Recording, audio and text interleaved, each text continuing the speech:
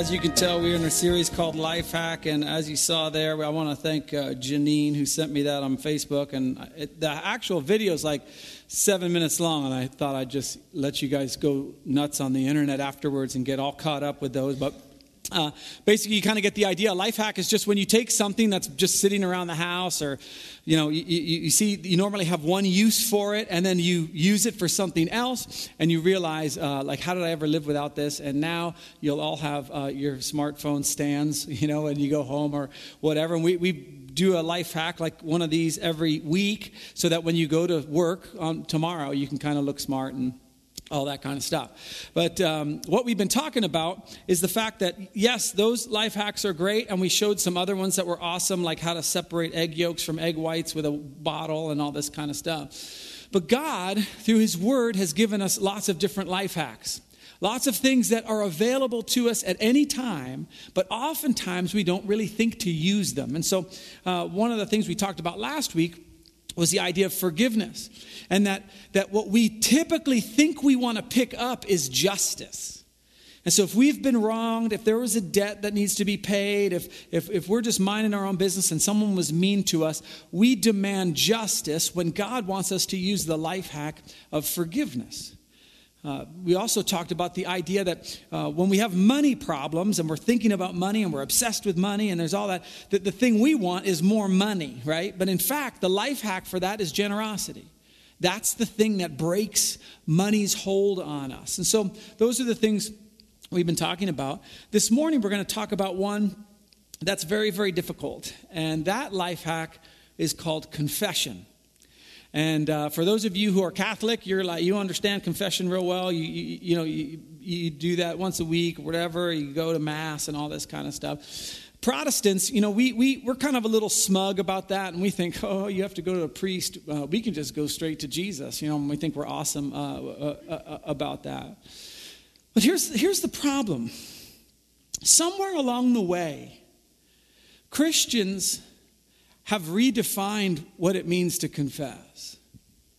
And the idea that we can just go to God and confess at any time or whatever, and that's all we have to do, doesn't make for a very good relationship.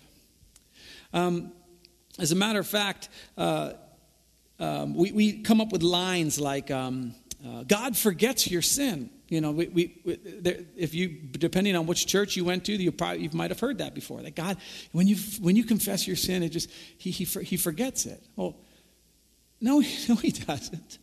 Because He's got sins written down in the Bible, right? Like David's sin. Well, what does He forget that? And then He opens the Bible. What in the world? He reminds him or whatever. Matter of fact, the Bible says you're going to give an account for your sin. How does that happen if He forgets it? But here's the verse that if you believe that He forgets it, this is where it comes from, Isaiah 43:25. It says, I am He who blots out your transgressions for my own sake and remembers your sins no more, and which is great. And you're like, see, He does forget them. But if you read that whole chapter of Isaiah, it's just bathed in sarcasm. God's not happy with Israel at that point. And so He's saying, and you guys, and you have to study the Hebrew to get this, but you guys are knuckleheads. I'm kind of getting tired of this. We have another saying that Christians do, that He separates our sins as far as the east is from the west. And so He can't touch them or remember them, or they're gone or whatever. But here's that verse, just so we're clear. As far as the east is from the west, so has He removed our transgressions from us. Not from Him. He is as far as the east is from the west. He's infinite. That's like where He lives, is as far as the east is from the west. It's who He is. And so there's this thing, and we bought into it, that like asking for forgiveness becomes such a big part of our relationship that oftentimes it defines our relationship with God. That we get into a sense where it's like, if I feel in some kind of sick, twisted way, if I feel bad enough and I ask God for forgiveness, that's going to draw me closer to Him. Imagine if you had that in any other relationship other than your Heavenly Father. Imagine if you got married, right? And so someone's talking, hey, tell me about your marriage. Oh, man, we have such a great relationship. Oh, she's incredible. She's incredible. Whenever I ask for forgiveness, she forgives me. It's just, like we met at a club, and the first thing I just came up and I just told her my whole life story, everything. And she's like, I forgive you. And then I'm like, well, let's start this relationship together. And she was like, of course, And then we got married. And then a month later, I had an affair. And, you'd be like, what? You had a month? You couldn't wait a month? Like, oh, no, don't worry about it. She forgave me. I went up, I said, I cried. I felt really bad. I cried. She was like, since you've asked for forgiveness, I will forgive you. And then like 2 weeks later, I had another affair. But man, she was I just went to her and she said, I forgive you. And then 3 weeks later, I made it 3 weeks. Yeah, I had another affair. And then like right before I went to bed, I got down on my knees in front of her and I said, I feel so bad. I was crying and would you forgive me? And you brought this up and then went to sleep? Yeah, the guilt, man. I can't sleep with all that guilt. I had to confess to her. I had to do that. We have such a good relationship. She's so awesome. It's kind of what she does. She kind of forgives. That's just kind of a big part of her identity. And then it's not just her. I mean, every week I sing her songs. I sing her songs, and they're beautiful songs. I really feel great. And that's on Sundays usually. And then on Mondays I have an affair. But then she forgives me. And I feel really, really bad. And then Sunday I sing her songs again. And then, you know where I'm going with this, right? This doesn't work in any relationship. Your kids, your coworkers, you're like, hey, I stole from the company again. Hey, no problem. As long as you ask for forgiveness, everything's cool. You're like, okay, awesome. Took these pens home, no problem, dude. You asked for forgiveness? Yep, okay, great. Have a nice day. Crashed the company car. No problem, dude. Everything's fine. You asked for forgiveness. It doesn't work. Now, here's the thing.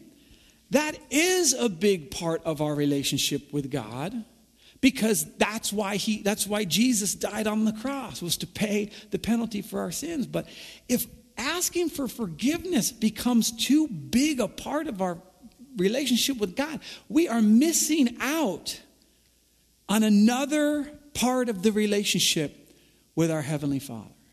Yes, He will forgive us, but that's not what He wants from us. His goal isn't just that you walk around forgiven. His goal is to have a healthy relationship with you. And when that happens, when that relationship is healthy, your life goes better, okay? My life goes better.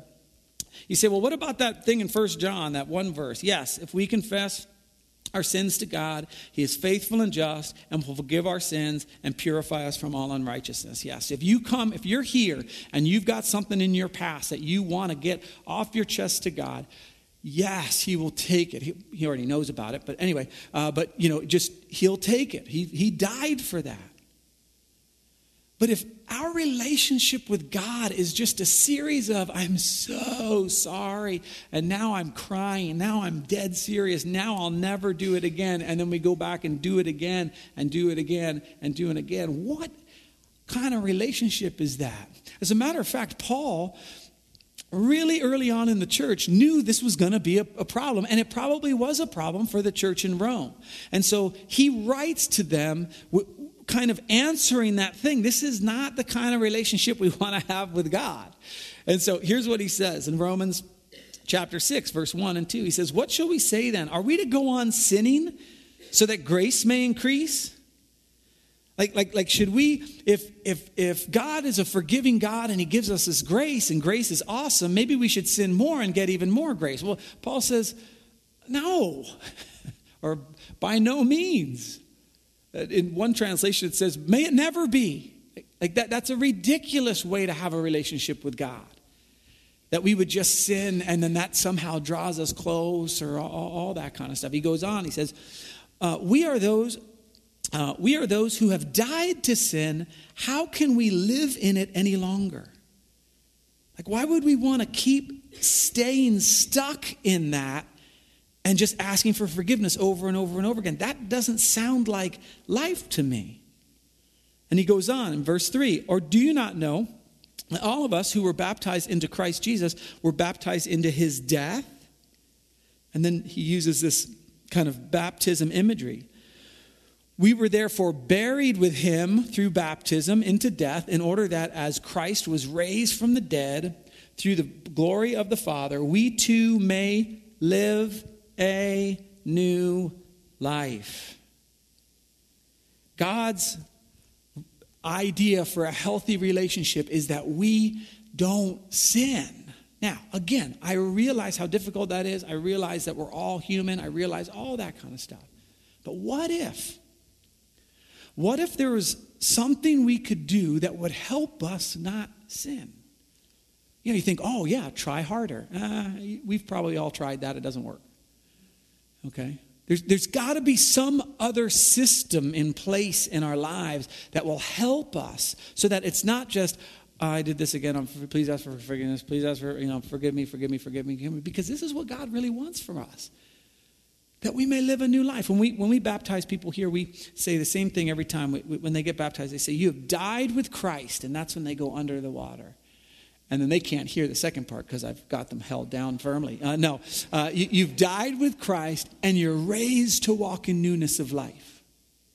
Like there's this sense that we just die to that old self, and then we were raised not to be more righteous than our next door neighbor, all that kind of stuff, but to walk in newness of life, to have a new life. So what do we do? How do we get past these patterns? How do we break out of the sin management business of being a Christian? Of I did this and I did that. All that. What do you do to break out of that? Well, I think James, the brother of John, gives us a really clear insight on how to do this. And let me just tell you right up front, it's hard. Okay, it's hard. But here's what happens. James, the brother of Jesus, wrote a book that we call James, because we're not very creative. I would call it like the operator's manual, because James is just filled with all this practical stuff that even if you're not a Christian, you would read it and go, yeah, totally, I've been saying that for years. Yeah, well, James has been saying it longer, but yes, absolutely. And so he has things like, watch out what you say, all just real practical stuff. But if you were to sum up James, his perspective, or the thesis statement of the book of James, or this is what it would be. It would be James 1:22. Do not merely listen to the word and so deceive yourselves.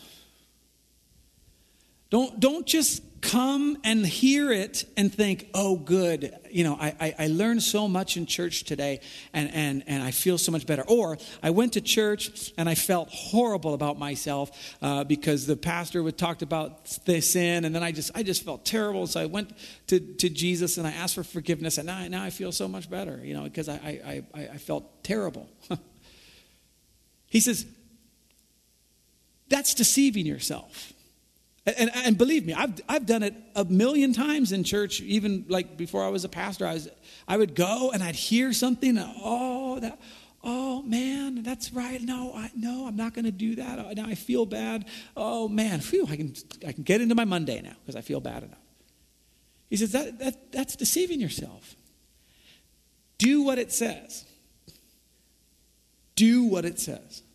That's going to be one of the tickets. So that's kind of the theme of James. Now the problem is not that verse, because we would all say that. The problem is in chapter 5. Because this is really the key. James chapter 5 verse 16. This is really the key to breaking that pattern of sin management. And I sin, I confess, I sin, I confess, I sin, I confess. And we never get out of where we're stuck. And here it is. Therefore, confess your sins to each other. So here's what I want you to do. I want you to turn to your neighbor right now and tell him what you did. No, I'm just kidding. No. Confess your sins to each other or one another. Well, that's a little different, right? I like just telling Jesus. Like, I like that because then it just stays in between me and Jesus. And Jesus and I are cool. He understands me, okay? He knows you can't just go stopping all your sin all at once. I mean, come on, and I've gotten a lot better. And he knows that. And so he's patient. I keep telling Jesus, and I don't need to tell anybody else. We're working it out. That's fine. Except for the fact that the Bible tells you to tell somebody your sin. That is lame that's in the Bible. Here's what I found in my own life. As I get into patterns, habits, little things that maybe I didn't bother me once before, but I find all of a sudden I find myself alone and not liking who I've become. Almost every time to get out of that habit, I've had to get into some type of an accountability relationship where I'm saying, this is who I've become. And every single time, it's terrible. Watch what James says. This is fascinating to me. So here's what he says. Therefore, confess your sins to each other and pray for each other. And so you get this sense that there's supposed to be a community where everybody understands that we're going to blow it. And we all understand that we got to come clean with our stuff. And so when we hear something from someone, it's not judgment right away. It's like, oh man, I'm so sorry that's the place you found yourself. Let me pray for you. And so that's the thing. Now why would that be? What do you think James is going to say next? Why would he say, take all the difficulty of telling somebody your sin? Like, why would he do that? Here's why. Therefore, confess your sins to each other and pray for each other so that you may be healed. In other words, maybe God wants something more from you than just being forgiven. Like maybe God wants something more for you than just, your sins are forgiven. Go, be warmed, or do whatever. You know what I mean? Maybe he wants us to be healed. Maybe he wants us to not struggle with that anymore. Maybe he wants us to not have to pursue other things other than him in order to find meaning and purpose. Maybe he wants us to go to him first. And maybe confessing to each other is one of the keys to break those patterns. I wrote this down.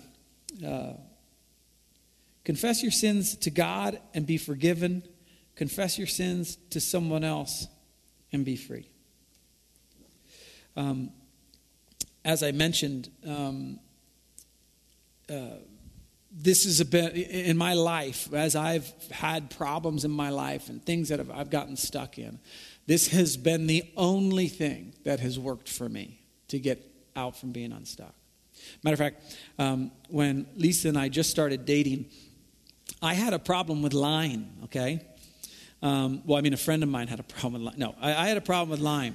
And so I would make up stories because I was, from junior high, I was very insecure. And so I felt like if I didn't make up stories, one of the things I told one of my friends that I was in a gang.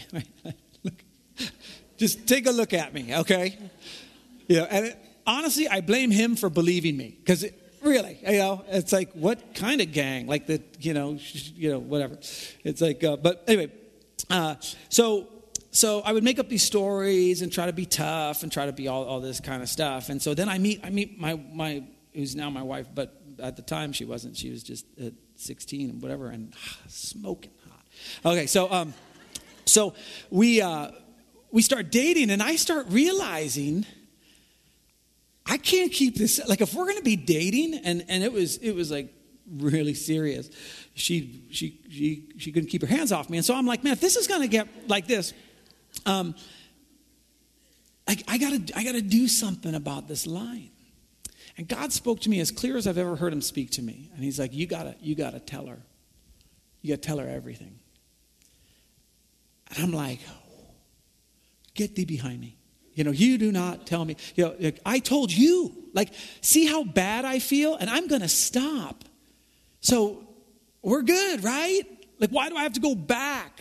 Well, this isn't a foreign concept in the Bible. As a matter of fact, in Numbers, they come out of Egypt, and God's trying to explain to them how they should live as a society. And here's one of the things God says. I don't have it written down, but it's in Numbers chapter 5:5-7. The Lord said to Moses, say to the Israelites, any man or woman who wrongs another in any way, and so is unfaithful to the Lord, which isn't that strange that if I hurt you, I'm being unfaithful to God. God ties those things together, that confession and all these things are not just between he and I. He goes, and so unfaithful to the Lord is guilty and must confess the sin they've committed. And you're thinking, great, I will. Well, tonight at my bedside, Lord, you know what I did? I stole those pens from work. But anyway, I worked overtime and I didn't get paid. It's like whatever the thing is, you tell God all that stuff. But that's not who he's saying to confess to. He says, you must confess the sin. They must confess the sin they've committed. They must make full restitution. Well, that doesn't mean sneaking more pens back into the thing, right? Watch. For the wrong they've done, add a fifth of the value to it and give it all to the person they have wronged. In other words, Old Testament, New Testament, when you sin, somebody better know about it other than you and God. That's hard. So I ended up telling I told Lisa, I started just sharing all the stories and I just figured the relationship's over. I mean, it's like, oh yeah, no, my boyfriend's really neat. He's a liar, a pathological liar, but other than that, things are great. And he went to the moon. Did you know that? He's an astronaut. Okay, anyway, but like that's the thing. So I just knew, well, it's over, but so might as well. So I told her all the stories and then And then I was just on a roll, and I just started going to my friends. Hey, remember that story? I'm not a NASCAR driver, so I just wanted to let you know. And here's the thing. It was lame. It was hard. I hated it. It was terrible.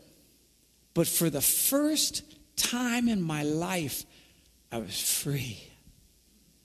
For the first time in my life, I didn't have to remember what I said the first time and what I said the second time and how that relates to that and all this kind of stuff. For the first time in my life, I was living in the truth. You know where God wants you? Not going and saying, I lied again. He wants you to be free so that you're in the truth.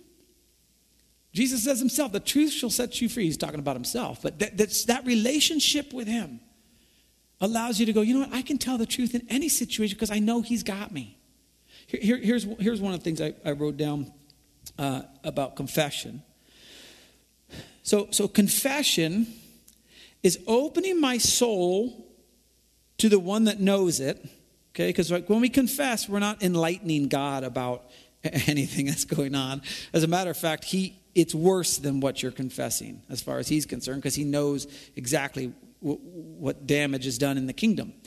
Opening my soul to the one that knows it, and to those that don't, which is hard, because what happens, there's going to be consequences, right? So, because I trust the one that does. Opening my soul to the one that knows it, and to those that don't, trusting in the one that does. I know, yes, there's probably going to be a problem here. And I don't know how long it took Lisa to, trust me or whatever, or what, the damage was. We ended up getting married, so it kind of worked out pretty good. But anyway, and that's the thing. It's just that there's going to be this time when you're like, I got to just say it because I want to be healed. I want to be free. I'm just going to have to own up to the fact that I blew it. And so what happened to me was that not only did we get all the stories out, and the worst part of it was, like when you gear up for something like that, you have a bunch of things that are in your mind, and so you go through and you tell this person, whatever. Well, the absolute worst part is like a year later when someone you haven't talked to in a while goes, hey, yeah, do you still, are you still in the Olympics? Or whatever it was that you're saying. And you got to go, oh, that was a lie. Like that. And they're like, what did you do that for? Jerk or whatever. But here's the thing that was just so amazing. And any of you who've been in CR, AA, DA, EA, all the A's, right? If you know this to be true, once it gets out that what you've done, it's not that big of a deal letting it out again. And so I would just get to the point where I'm like, oh no, I lied back then. I was stupid. I don't, when it was hidden. When it was my identity, when I had it, the worst thing that could possibly happen is for it to get into the light because there was going to be consequences. And I would rather bet on the consequences I wasn't experiencing when it's hidden than experience the consequences that I knew I was going to experience by letting it out. And that's the tension we try to manage with our sin. If I keep going down this road, it's going to get worse and worse and worse and worse. And when somebody finds out, it'll probably be out of my control. Or I can take that risk and I can go to somebody, an accountability partner, somebody who knows me that I can go to regularly and go, this is what I've been up to lately. So, opening my soul to the one that knows it, and to those that don't, because I trust the one that does. So here's the question that I have for us this morning.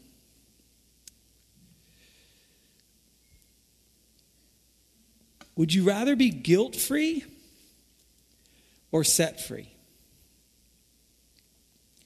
Would you rather have your sins forgiven and you feel bad and now it's water under the bridge and you're done with that and now you can, I've been forgiven. You're guilt-free. And this is the cool thing about Jesus. He does that. He does that. Or would you rather be set free? Or now you go into this week going, you know what?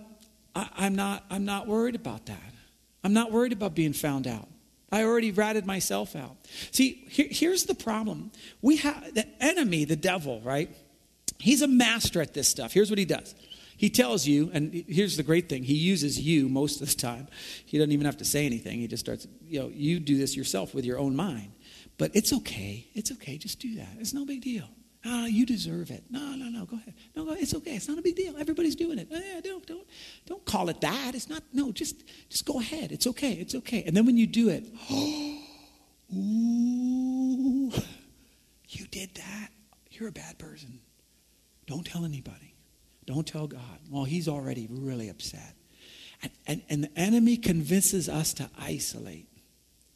And once we're isolated, that's when the real trouble begins. Because now we don't have any self-worth, right? Because we've done this terrible thing. We have an enemy that's going, oh, you don't have any self-worth. Trust me, this is the best. I've never even heard of anyone doing something like that before. This is just a terrible, terrible thing. And then he's got you. Or we work into there ourselves. Don't even blame the devil. We do that ourselves. The weird thing is the path to wholeness is letting it out of the bag, letting people know. The very thing we think, well, there's no way I'm doing that. That is the actual path to wholeness. So I wanted to show you some things that might help you since, you might want to start getting into some relationship like that where you're being asked the hard questions. There's been several times in my life where the first time I got into an accountability relationship with someone, well, I was at church. We were just married, and we're at a men's thing, and the pastor says, he was talking about accountability, kind of the same type of thing, only not as engaging. And so he said, hey, who doesn't have an accountability partner? And so I'm like, I don't. And he said, okay, great. Everybody with your hand, get connected with somebody else here. right? And so I'm sitting there, and there's this dude next to me, and I'm like, you want to be my accountability partner? Like, it's the creepiest thing in the world.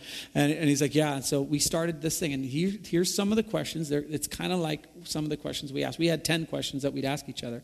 But these come from John Wesley. John Wesley is a part of, we're a Free Methodist church. And he was a circuit rider and a preacher and all this. And he started Methodism. And one of the methods was getting together and doing this kind of thing. Now, check out these questions. As a matter of fact, I wrote them down called John Wesley's Lame Questions. Okay?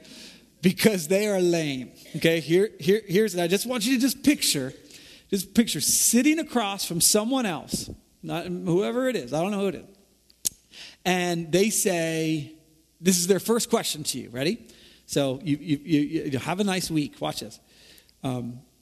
What known sins have you committed since our last meeting? What known sins have you committed from? Yeah, it's like, can you imagine? And here's the thing about John Wesley's bands. That's what they called like their small groups. You could ask these at any time. So I could just walk up to you and just go, hey, what known sins have you committed today? And you'd have to answer me. Now, I know part of that seems like creepy and like, whoa, God, it's like, it sounds controlling. It sounds like a cult or something. You know what I mean? It just sounds that. All they're doing is confessing their sins to one another. I don't want anything hidden. Okay, so they get worse. Watch this. So that one, you're thinking, wow, how about what'd you have for dinner last night? Or did you see Mission Impossible? Okay, here's the second one. What temptations have you met with? So I don't even want to know. I want to know not only what sin you have, but where were you tempted? Like, well, if I was tempted and didn't sin, why do I really have to tell you, right? Because the goal is not forgiveness. The goal is to be free. It's not guilt-free, it's to be set free. And so you have to go, well, I was tempted to, And then people, as you can imagine, the fear is that if you knew what tempted me, you will reject me. And in a healthy accountability relationship, that almost rarely happens. That everybody knows. So here's the next question. How were you delivered? Like, in other words, if you had this temptation, what did you do to not be tempted anymore? Did you run? Did the person get hit by a train? Did you what was the thing that happened so that you didn't sin? Because this is really important. If it's wholeness that we're going after, knowing how to avoid sin is very important. Okay, so that's the third one. Okay, this one's lame. What have you thought, said, or done of which you doubt whether it be sin or not? Like what are some of the things that you aren't sure whether it's sin or not, but you're kind of on the fence?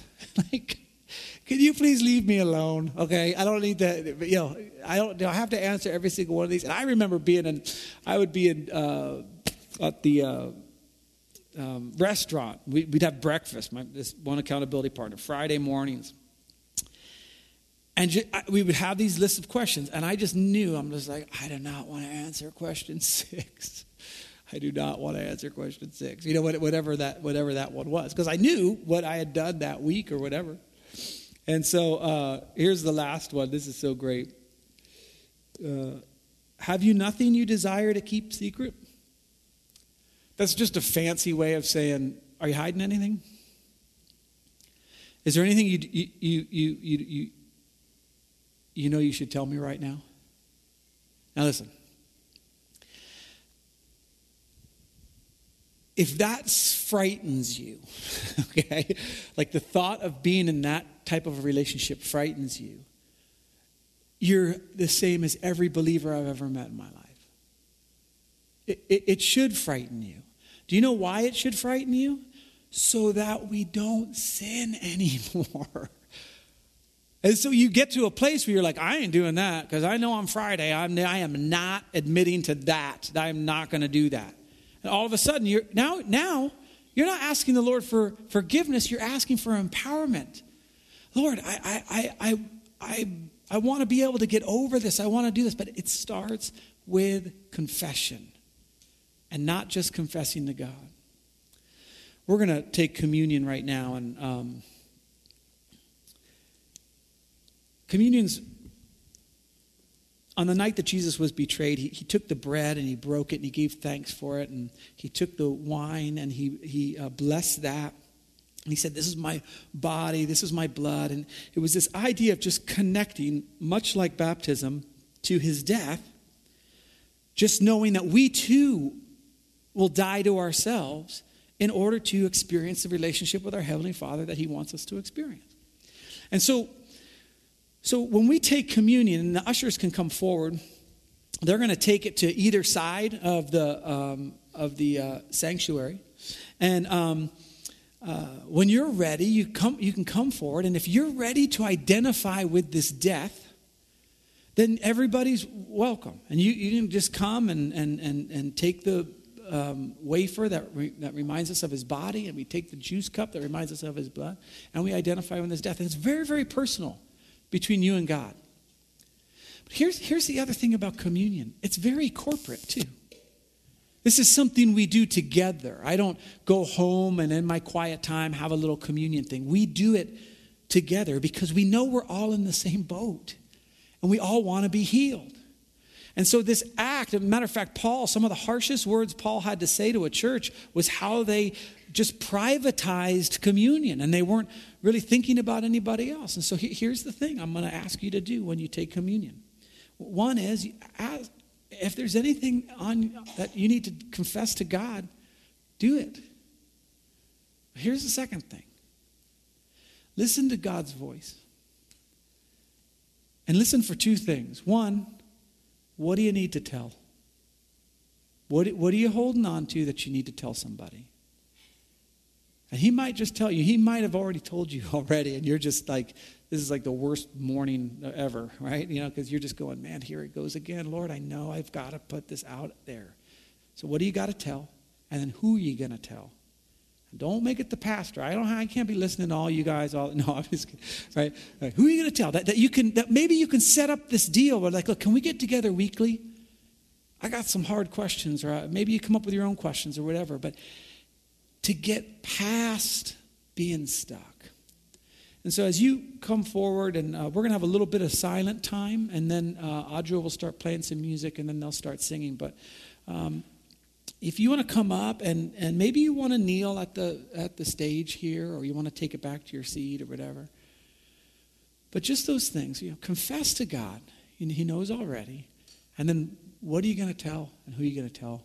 And let's see what he does. Lord Jesus, we thank you for this hard word. But we thank you that we can let people know our sin because you ultimately are the one that's faithful. You're ultimately the one that's going to help us pick up those pieces. And that in doing so, we'll be set free. And so, Lord, we thank you for that. In Jesus' name.